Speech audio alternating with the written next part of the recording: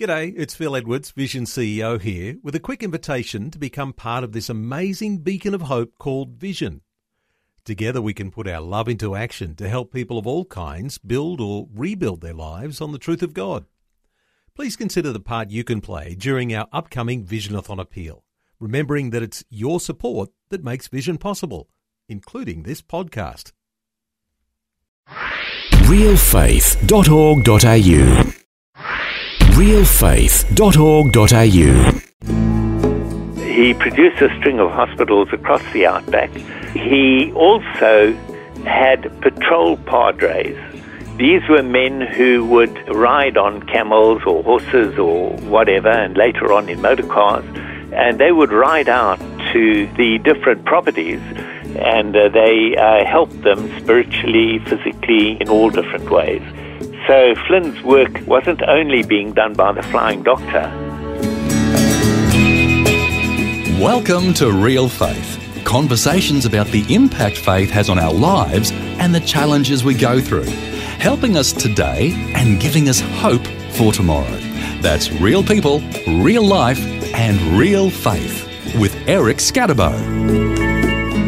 Well, usually on the program, we have someone share their story and how God has worked in their life. But today, once again, we're going to do something a little different and go back in time to hear the story of someone who had a huge impact on Australian history and is part of Australians' Christian heritage. Last time, we chatted with the author of the book, John Flynn of Flying Doctors. Ivan Rudolph is once again our guest, and he's going to share more of the story of John Flynn, the pioneer who created the Flying Doctor service. So, welcome back to the program from the Sunshine Coast. Ivan Rudolph, welcome back. Thank you, Eric, and it's a privilege to be able to talk a little more about Flynn and how he served the Australian people. And one trend I heard when you were speaking last time is John Flynn was the kind of person who said, okay, here's a problem, let's try to find a solution. So the first problem he saw was that in the outback and remote areas, there was no spiritual input, no spiritual growth happening. So he, as a missionary, went to the outback as a missionary to provide some of that spiritual nourishment. But then while he was there, he saw about the problem for medical needs and the problem for women not wanting to be in the outback because there was no medical attention. So is that kind of the trend that we were hearing last time of John Flynn seeing a need and then coming up with an innovative way of fulfilling that need? Is that kind of his theme? Yes, and I think we finished just talking a little bit about Alf Traeger and solving the problems of being able to contact by radio the other people, not just our Flying Doctor base when one's available, because one wasn't available yet, but also be able to minister to the aching loneliness that many people on properties had, women in particular. Yeah. So there was such isolation out there. So the problem was you had a need for medical attention. How do you get doctors to fly out to where the medical need was? You needed a radio. So he tried to come up with a way of having a radio that was practical to use, that is not too complicated. So he came up with this idea of a pedal-operated radio. So they're pedaling while chatting. Is that the idea? Yes, absolutely. And while you pedaled, the little generator would produce electricity very smoothly because, of course, Alf Traeger was a genius, and it wasn't really similar to how we used to cycle on bicycles and turn on the lights, and the little generator on the tires would light up the road in front. And, of course, when something happened, everything went dark. So it wasn't always the best idea. And, of course, batteries nowadays solve that problem. But there was nothing different of that kind of sophistication in the days when I used to cycle like that at night. So once Alf Traeger had solved the problems, and quite often the men would find it very funny to see the women pedaling away madly. And as one said, you know, we watch them pedal, but they don't get anywhere. That was their sort of amusing observation. But once he'd done that, he had at last given the bush a voice. And it did mean that a Flying Doctor service now was possible for the women to be able to call on a central station and a Flying Doctor to fly out to where the particular problem was. It wasn't very simple to to be able to simply jump in an aeroplane and fly out because there were no airstrips out in the bush. What the property owners had to do was quickly find some level ground and clear the bushes and stuff off it.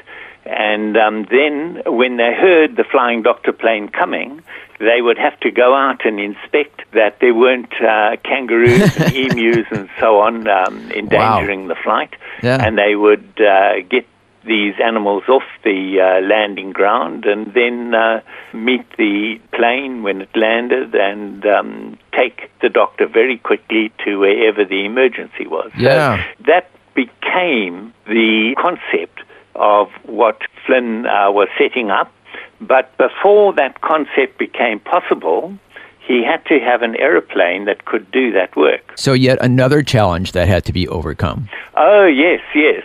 And the other thing is that he had to get a way to allow the people in the bush to have confidence in radio, that it's something they could use and would be of benefit to them, because it was a newfangled thing from the cities, and, you know, they don't often accept that kind of thing readily. And so when they decided that Cloncurry would be their first flying doctor base, small town in Queensland, he knew he would have to popularize the wireless sets, and it was just, again, the way God does things. He arrived on Melbourne Cup Day. Now, Melbourne Cup in Australia is a horse race that stops a nation.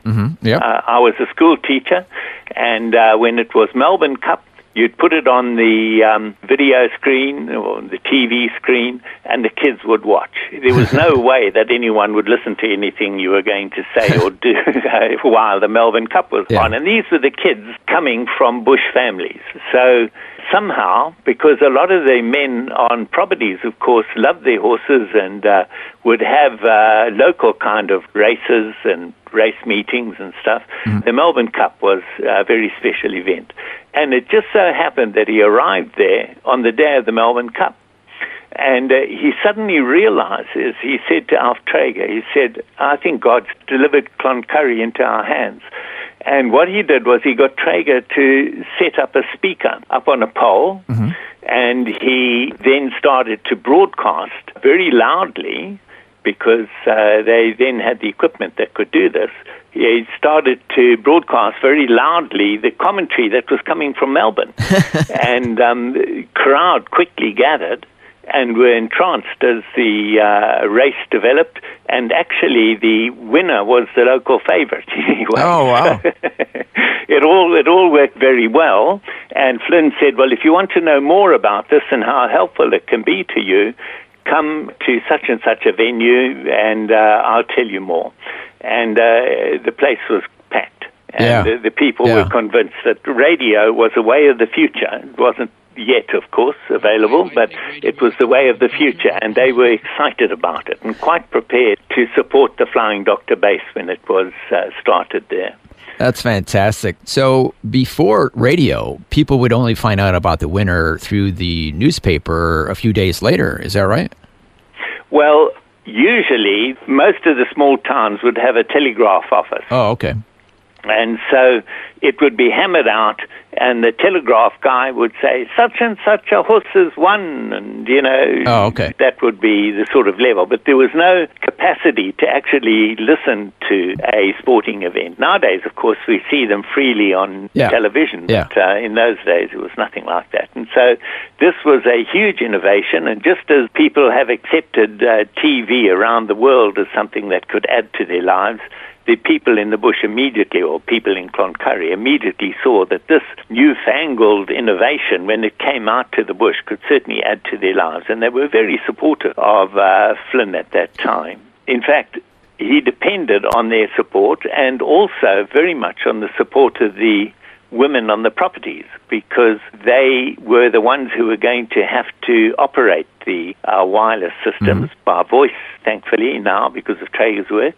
But they were going to have to be able to operate them and call for Flying Doctor when they needed him. And there lot of innovations that slowly were put together, one of which, quite interesting, I think, was that when they received their sets, the wireless sets, they also received a chart of the human body with all the different parts of the body numbered. Oh, wow. So that they didn't have to try and use big biological names of where the problem was. They just could say to the flying doctor, there's a problem at 4B. and he would know immediately what they were talking about and be able to guide the conversation, ask questions, and get some concept before he even flew of what the problem might be. They could say something like, number 26 is hurting, or it's swollen. That's right.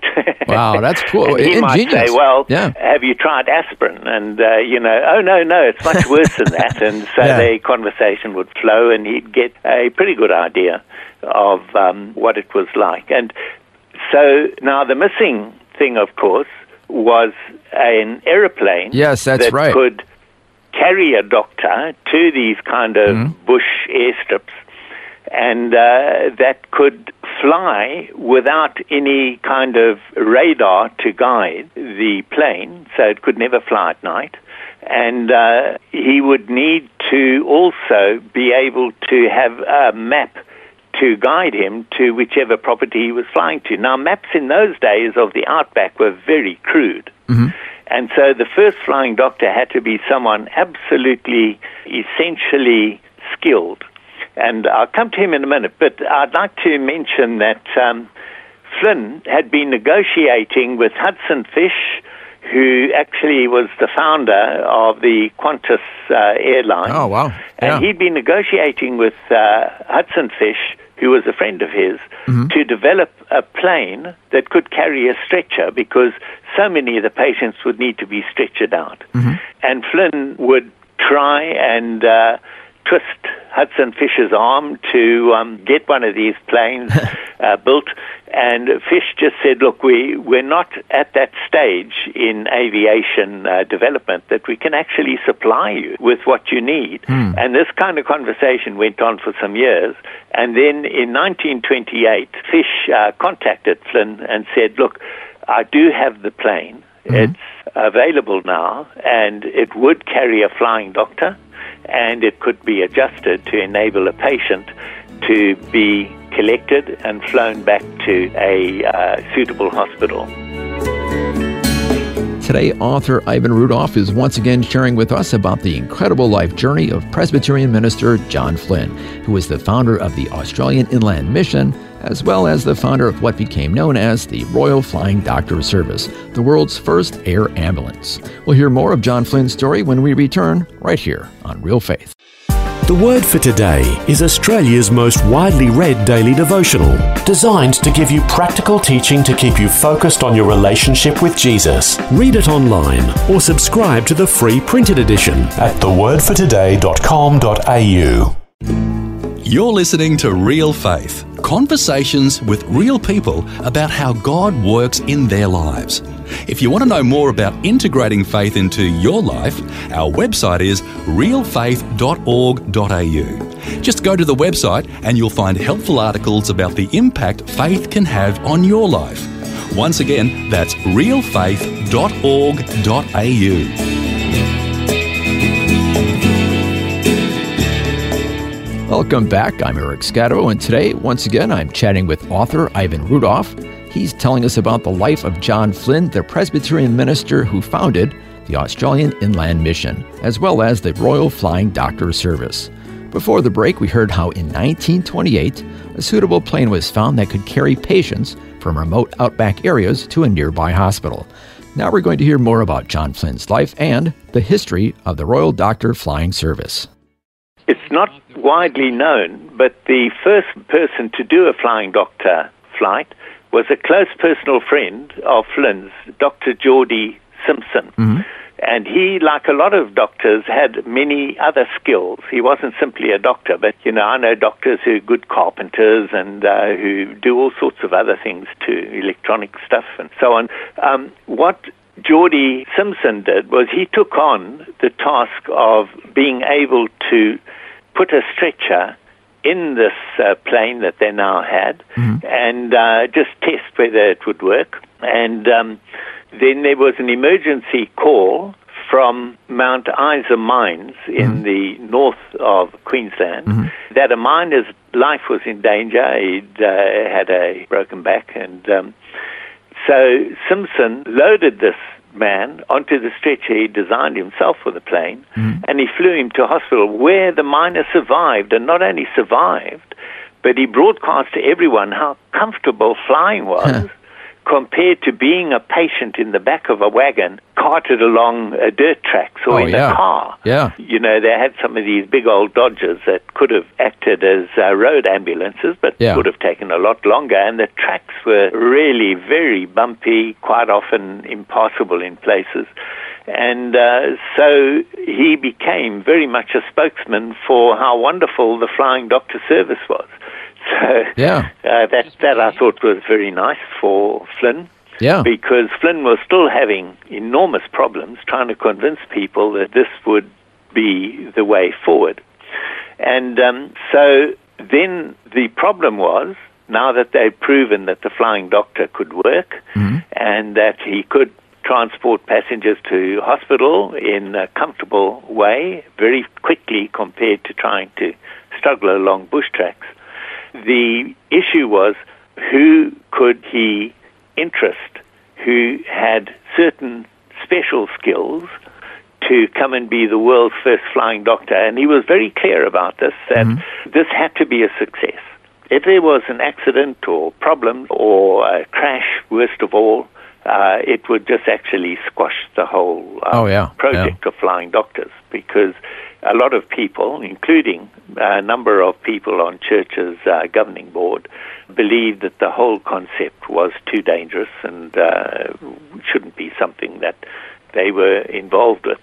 Anyway, so Flynn started to put adverts in the paper to try and hook a good flying doctor, and Kenyan St. Vincent Welsh, who was a very well-respected surgeon already, but who had been unable to serve in the First World War and had wanted to serve Australia in some way.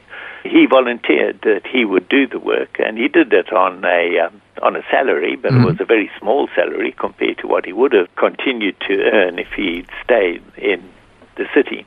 Anyway, he came and he did a truly amazing work during the first flying doctor year. And I'd like to mention too that while Flynn had been producing a string of hospitals, that some of them were used by the flying doctor, of course, but he produced a string of hospitals across the outback, he also had patrol padres. These were men who would ride on camels or horses or whatever, and later on in motor cars, and they would ride out to the different properties. And Flynn had some modus operandi that he said that they had to follow. And one thing was never to pass anyone by. You always stopped and spoke, because there weren't that many people, of course, on the track. And if that person needed a hand, you gave that whatever you could to them at that time. So they didn't go necessarily from property to property, but they went from person to person in a way. Yeah. And they helped them spiritually, physically, in all different ways. So Flynn's work wasn't only being done by the flying doctor, which, because it's been so incredibly helpful and adopted by other nations around the world, he is most famous for. He also never neglected the person on the ground. And he said things like, if you come across a couple of, as happened, babies, twins, because twins were considered bad luck sometimes, if you see them being left out to die, you pick them up and you take them and you look after them and you give them to one of the nurses at one of the hospitals, and they will look after them. And this sort of thing was the kind of unusual ministry that these bush men, bush pastors did for Flynn. So what we had was Flynn's bigger vision was what he called the blanket of safety over Australia. And to backtrack a little bit, he always had on his notepaper long before he had a flying doctor service or anything like that. Yeah. His heading was for the nation of Australia, for Christ and continent. And the concept was that his vision was to change the whole of Australia for the better. And to Christianize a lot of the thinking and so on. And so that was his big plan. And he had this vision of not just flying doctors and not just hospitals, but also people going from property to property, not because there's an emergency, but just because the people there needed help. These bush pastors who did that work, they would conduct marriages and funerals and all sorts of things that were necessary out there, but they would also go and help dig wells and fix fences and all that kind of thing. Wow. They gained a tremendous amount of credibility amongst the people of the bush. Yeah, so what I'm hearing here is that obviously John Flynn was concerned about the whole person. Obviously, you had people who were dying because of emergencies and illnesses, so he came up with the whole idea of the flying doctors to meet that need. But also, you have people who are in need of spiritual nourishment, who don't know about church or don't know about God or Jesus. So he also met that need. And he was the superintendent of the Australian Inland Mission. So sometimes I guess you could forget he was so busy with the doctor service, the flying doctor service, but he was also concerned about people's spiritual well-being as a missionary. That's a great point, Eric. And yes, he was. And he always looked ahead, too. He realized that his radio network, when it was better established, could actually supply distance education to children on properties who were often frustrated, and their mothers were frustrated because they couldn't answer the questions and do the home education that they can nowadays, of course. Home education nowadays, they've got a lot of facilities to help them, but in those days they didn't. And so he hoped that his radio network that he was setting up would one day be able to minister to that need. And it's not only done that through distance education, but it's also enabled Australia to become a leader in various agricultural projects and things, and has indirectly brought millions of dollars to Australia. But Flynn himself, money to him were just the rations that God supplied. He never made money himself and put it away. When he died, he had very, very little. But that was the man. He had visionary faith. Exactly. He attempted things no one else would have tried. Exactly. Well, unfortunately, we're running out of time, but I thought we would end with talking about John Flynn's faith and his legacy.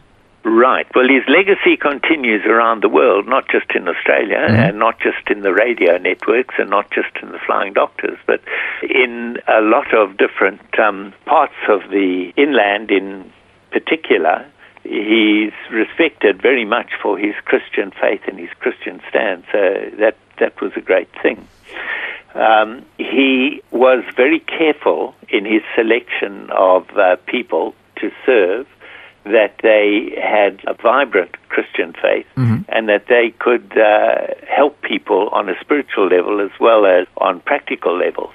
So his faith, very few people have a faith that adventures like Flynn had. He had this faith that was prepared to attempt the impossible in the eyes of logical people and of his superiors, because they would be frustrated by Flynn's faith.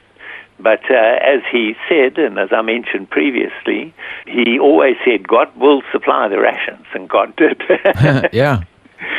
Yeah, it sounds like he was really a vision caster. He was ahead of his time, and he would cast a vision, and other people would come on board and help him in practical ways to make that vision a reality. Yes, that's a very good description for Flynn. He was a dream seller, as I put it. That's what he did. And he eventually died in 1951.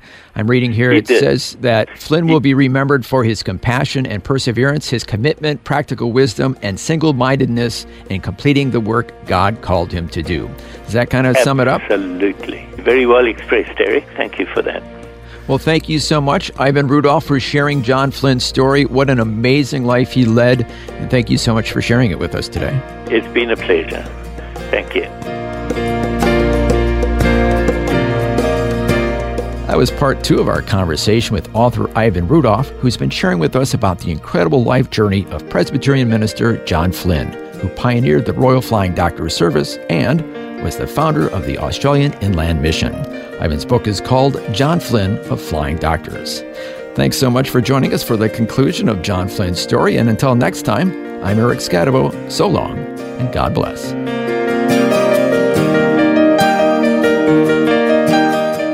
You've been listening to Real Faith, and if you have any questions or comments, you can send us a message through our website, realfaith.org.au. That's realfaith.org.au. Real Faith is a production of Vision Christian Media.